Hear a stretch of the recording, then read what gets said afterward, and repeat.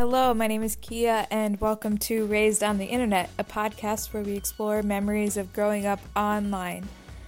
I feel like such a hack when I do business notes, but it would really mean a lot if you could rate this podcast on Apple Podcasts and maybe share an episode with a friend. I don't love the self-promoting side of projects like this, but I'm excited to see where we go in the future of this podcast, and I'd love to have new people along for the ride. Thanks so much. Okay, today's episode is a deep dive into one of my earliest online addictions. Before I ever started spending hours a day scrolling through Twitter, I spent hours of my weekends in elementary school on Webkinz.com. If you're not familiar, Webkinz are stuffed animals that can be adopted and come with a code to enter into the website counterpart where you can virtually build a world for and take care of the animal you've adopted. Webkinz was released by Canadian toy company Gans, which had been founded in 1950 by a family of Holocaust survivors. According to the Gans website, quote, "As the story begins, shortly after World War II, Samuel Gans made his way to New York City while his sons Sam and Jack settled in Toronto. On one of his visits to see them, Samuel brought along a doll he had seen produced in New York. After making a few contacts and holding discussions, Gans Toys was in business." End quote. Gans has catalogs of other products, but by far their biggest hit came in April of 2005 with their release of Webkinz. Webkinz was not the first website that hosted virtual world building for fluffy friends, and I do want to talk about its predecessor, Neopets, which was released in 1999. I didn't realize it had been around so long. My brother introduced me to the virtual pet site probably in 2004. On Neopets, users own virtual pets. Currently, Neopets.com lists 55 different types of pets, the top 3 most popular of which are a blue dragon called Shoryu, a green pet called Kachik, which I can't really place the closest animal to, but maybe somewhere between a monkey and a puppy, and a turquoise tiger named Kugra. As in a lot of these world-building games, there's no real objective to Neopets other than just to keep your pet fed and happy. To buy food and build a life for your pet, you play games to earn Neopoints. Something that will be a recurring trend we'll see with these games is that inevitably there's some sort of pushback from parents when they notice their kids spending time on a website they don't understand. In 2005, Wired ran an article headlined "The Neopets Addiction," and in April of the same year, the LA Times ran an article that discussed parents fearing their kids were spending too much time on Neopets, and it was taking away their social skills. The article also brought up concerns about the site's advertising. Quote, "On Neopets, users and their pets can visit a virtual McDonald's or a Disney theater and purchase virtual versions of real products with their Neopoints or play advertiser-sponsored games." End quote. I can see this one. Kids can't really differentiate when they're being advertised to, so ads like this do seem a little sneaky. But in general, I think Neopets was a fairly safe place for kids to be spending their virtual hours. While Neopets eventually started selling plush toy versions of their virtual pets, what Webkinz did to stand out was they incorporated the plush toys into the business model better. The IRL Webkinz were really cute and soft. When I asked you guys for submissions on your own stories, Katie said she had over 20 Webkinz, and it was stressful to build worlds for each of them online, so she spent more time playing with the plushies than playing the online games. The Webkinz plushies were also the perfect size to carry around. Webkinz Mania hit my school in 5th grade, so 2006 to 2007, and we started bringing our plushies to school to play with until the school threatened to ban the toys for being a, quote, distraction. Whatever. As I said, adults are always such haters of new kids' trends. Now, let's get into how the website worked. As mentioned, each plushie came with an individual code to adopt that specific animal on the website. Webkinz came in a variety of different species. Another difference from Neopets was that Webkinz tended to be more realistic animals that kids could recognize, where Neopets were often more fantasy-oriented, which I do think kind of alienated some kids who weren't into that.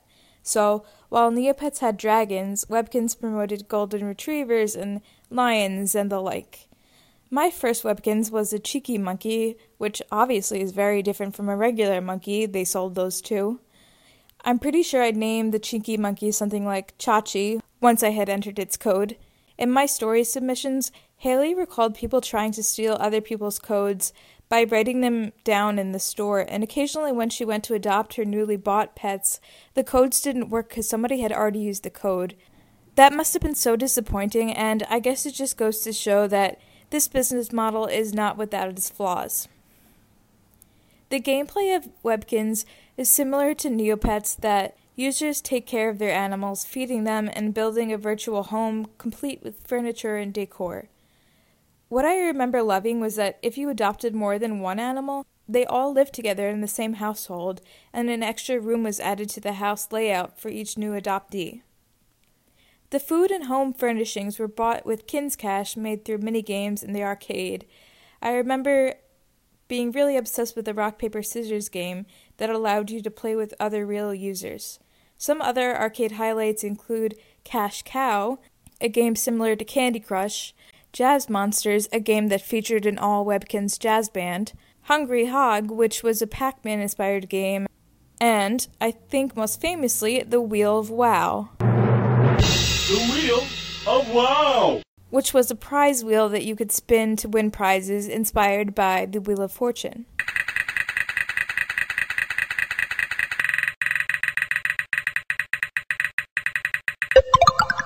According to the Webkinz fandom Wikipedia, quote, prizes rotate every 2 weeks and can take the form of Kinz Cash, food, clothing, or W Shop items, end quote. The W Shop, like the arcade, is also a place within Webkinz that users can visit. The W Shop is where items can be bought with Kinz Cash. A lot of what is sold is to better the home of your pets, like beds, decorations, wallpaper, but they also sell accessories like toys and books for your pets. Another iconic and memorable place is the Curio Shop. The Webkinz Wiki fan page says, quote, the Curio Shop is a shop owned by Artifact, a character who sells novelties, artifacts, and antiquities to Webkinz. Management of the shop is an occupation that Artie took on after retiring from archaeology, and is the place he stores the artifacts he discovered during his adventures. In Webkinz world, the Curio Shop serves as a place for players to buy rare and exclusive items, also known as CSO items or Artie's favorites, end quote. Artie's appearance is that of a cartoon middle-aged golden retriever with a scruffy fur beard. He has proved to be a lasting fan favorite to the point that young adults now even make memes about being attracted to him. Artie's Curio Shop is also the place where players go to hunt for gems, which they can either sell or you can keep that gem for your collection and try for that legendary Crown of Wonder. I think a lot of people remember this particularly from their Webkinz days. In my story submissions, Emily mentioned hunting for gems stood out as a memory. As research for this episode, I watched an old YouTube video of a screen recording of someone on Webkinz mining, and it kind of spooked me, to be honest.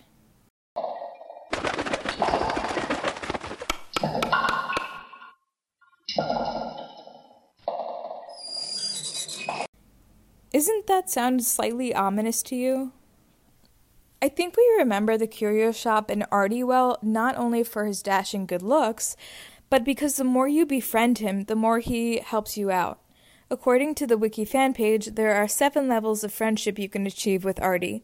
The levels coincide with the phrase Artie would say to you when you entered his shop, starting with the introduction to the Curio Shop, followed by level 2, probably the most famous.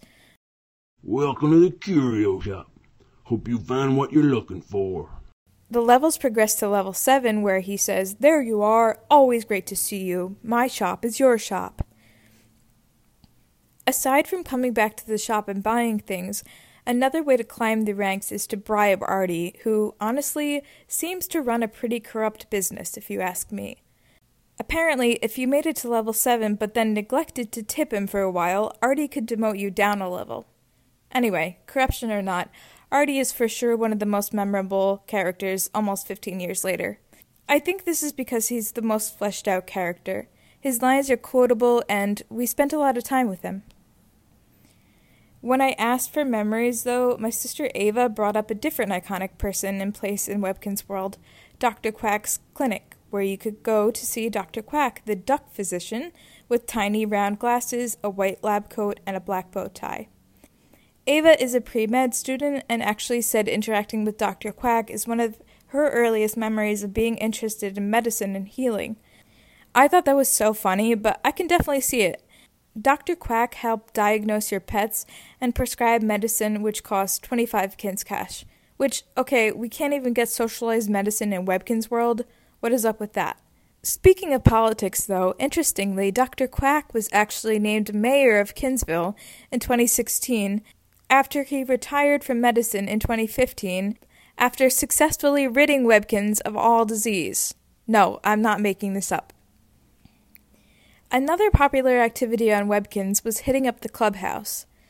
This was one of the locations where users could interact with one another, rather than the non-playable characters like Artie and Dr. Quack. In the last episode, I talked about the risks of allowing children to talk to strangers online. Webkinz actually found a way to work around the risks and keep things safer for their kid users.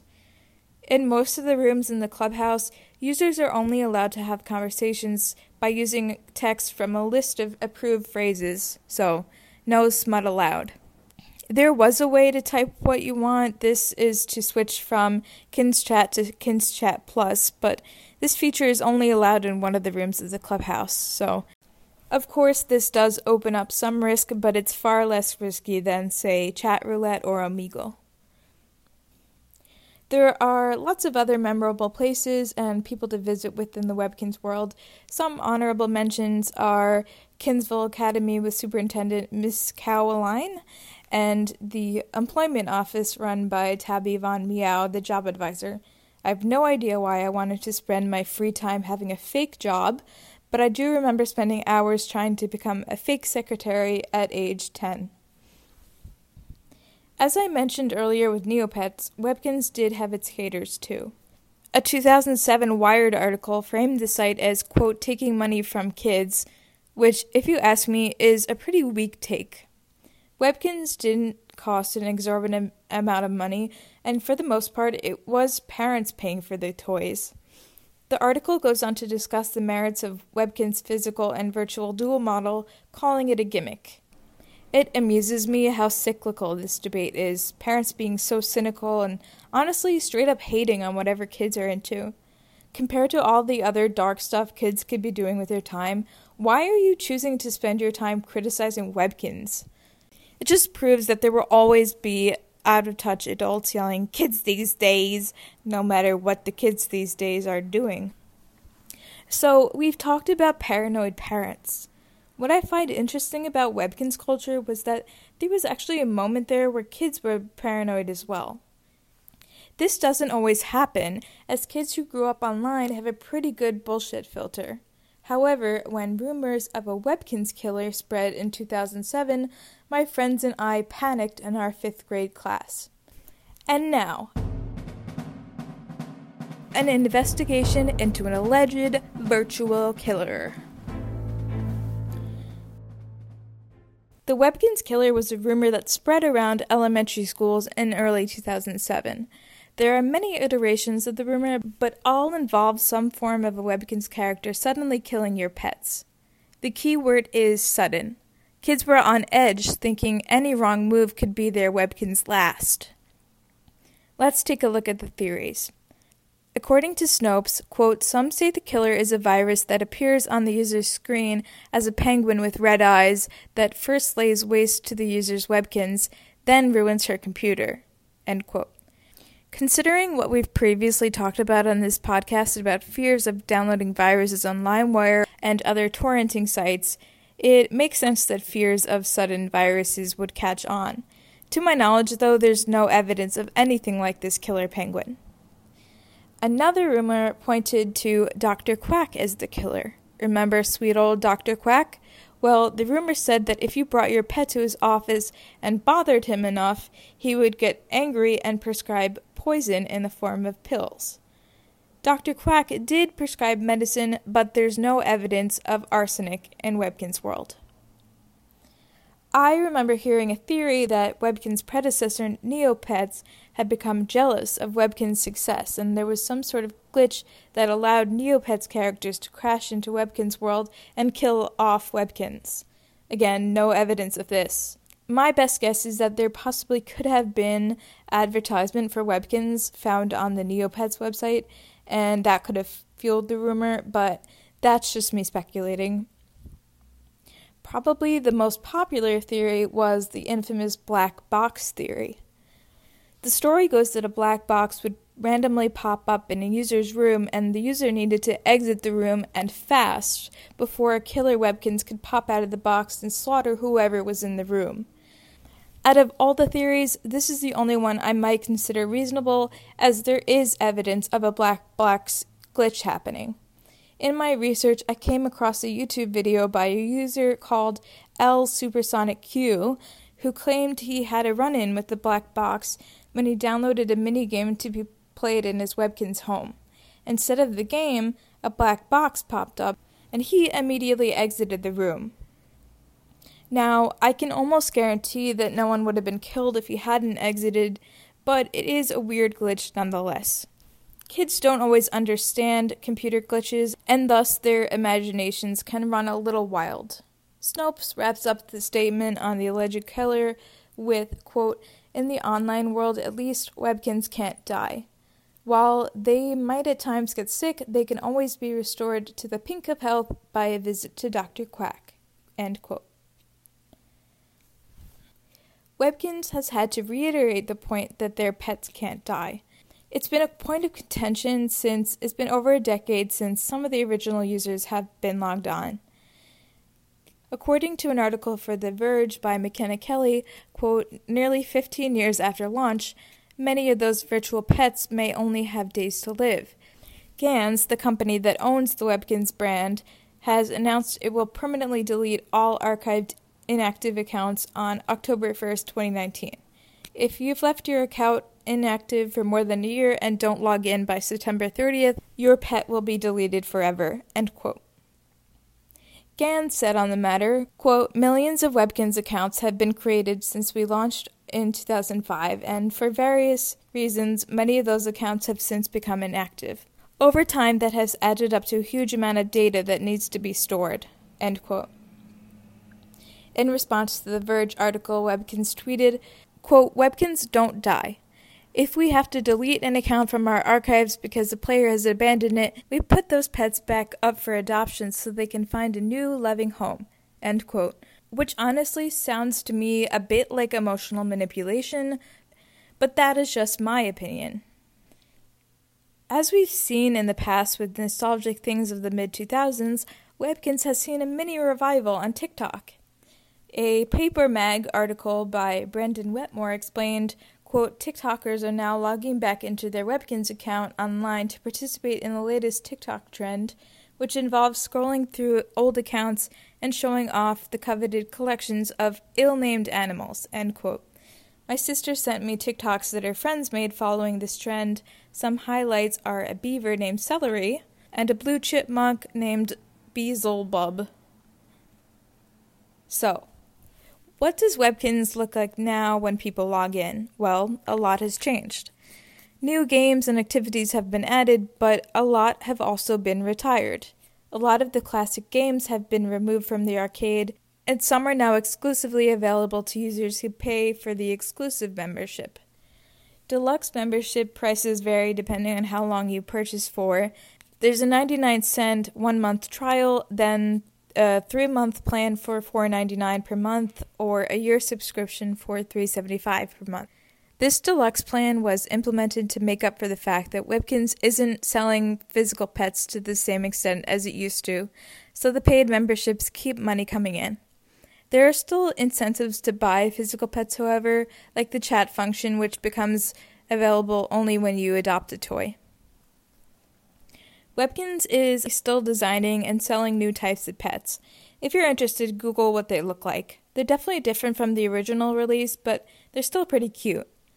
These new pets come with 2 different codes, one that downloads the pet in the classic animation style, and one that downloads in the updated animation style, a more 3D look. To me, though, there's nothing beating the classic look. Nostalgia is a powerful thing. I haven't tried accessing my old Webkinz account because I don't know my login info. I don't even have access to my old email address, so I have to assume my pets have all been rehomed by now, and I'd like to formally apologize to Chachi the cheeky monkey. I hope she is having the life she deserves somewhere out there. Okay, that is it for today's day trip to Webkinz World. Thanks so much for joining. As always, I'd love to hear your thoughts about any of this. The podcast Instagram is at RaisedOnTheInternet, and the email is raisedontheinternetpod@gmail.com. Feel free to say hi. Thanks again for listening. I'll see you in the next one. Bye, guys.